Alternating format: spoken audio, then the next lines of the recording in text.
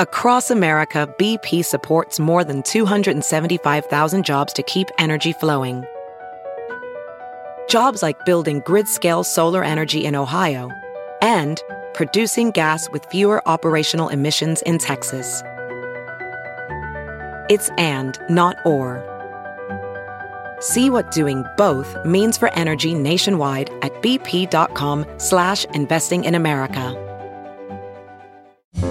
It's Merriam-Webster's Word of the Day for October 1st. Today's word is manifesto, spelled M-A-N-I-F-E-S-T-O. Manifesto is a noun that means a written statement declaring publicly the intentions, motives, or views of its issuer. Here's the word used in a sentence from the New York Times by Nathaniel Rich. American Audacity is the rare example of a collection that coheres into a manifesto. Its essays were published during the last 7 years, many in the New Republic and the Daily Beast, on topics as various as the art of hate mail, Herman Melville's life, and the Boston Marathon bombing. The word manifesto is related to the word manifest, which occurs in English as a noun, verb, and adjective.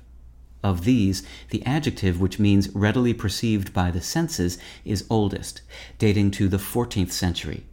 Both manifest and manifesto derive ultimately from the Latin noun manus, meaning hand, and festus, a combining form of uncertain meaning that is also found in the Latin adjective infestus, meaning hostile, an ancestor of the English word infest.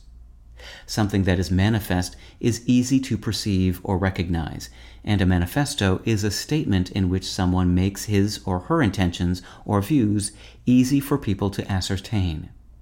Perhaps the most well-known statement of this sort is the Communist Manifesto, written in 1848 by Karl Marx and Friedrich Engels to outline the platform of the Communist League.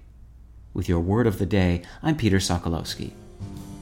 Visit Merriam-Webster.com today for definitions, wordplay, and trending word lookups.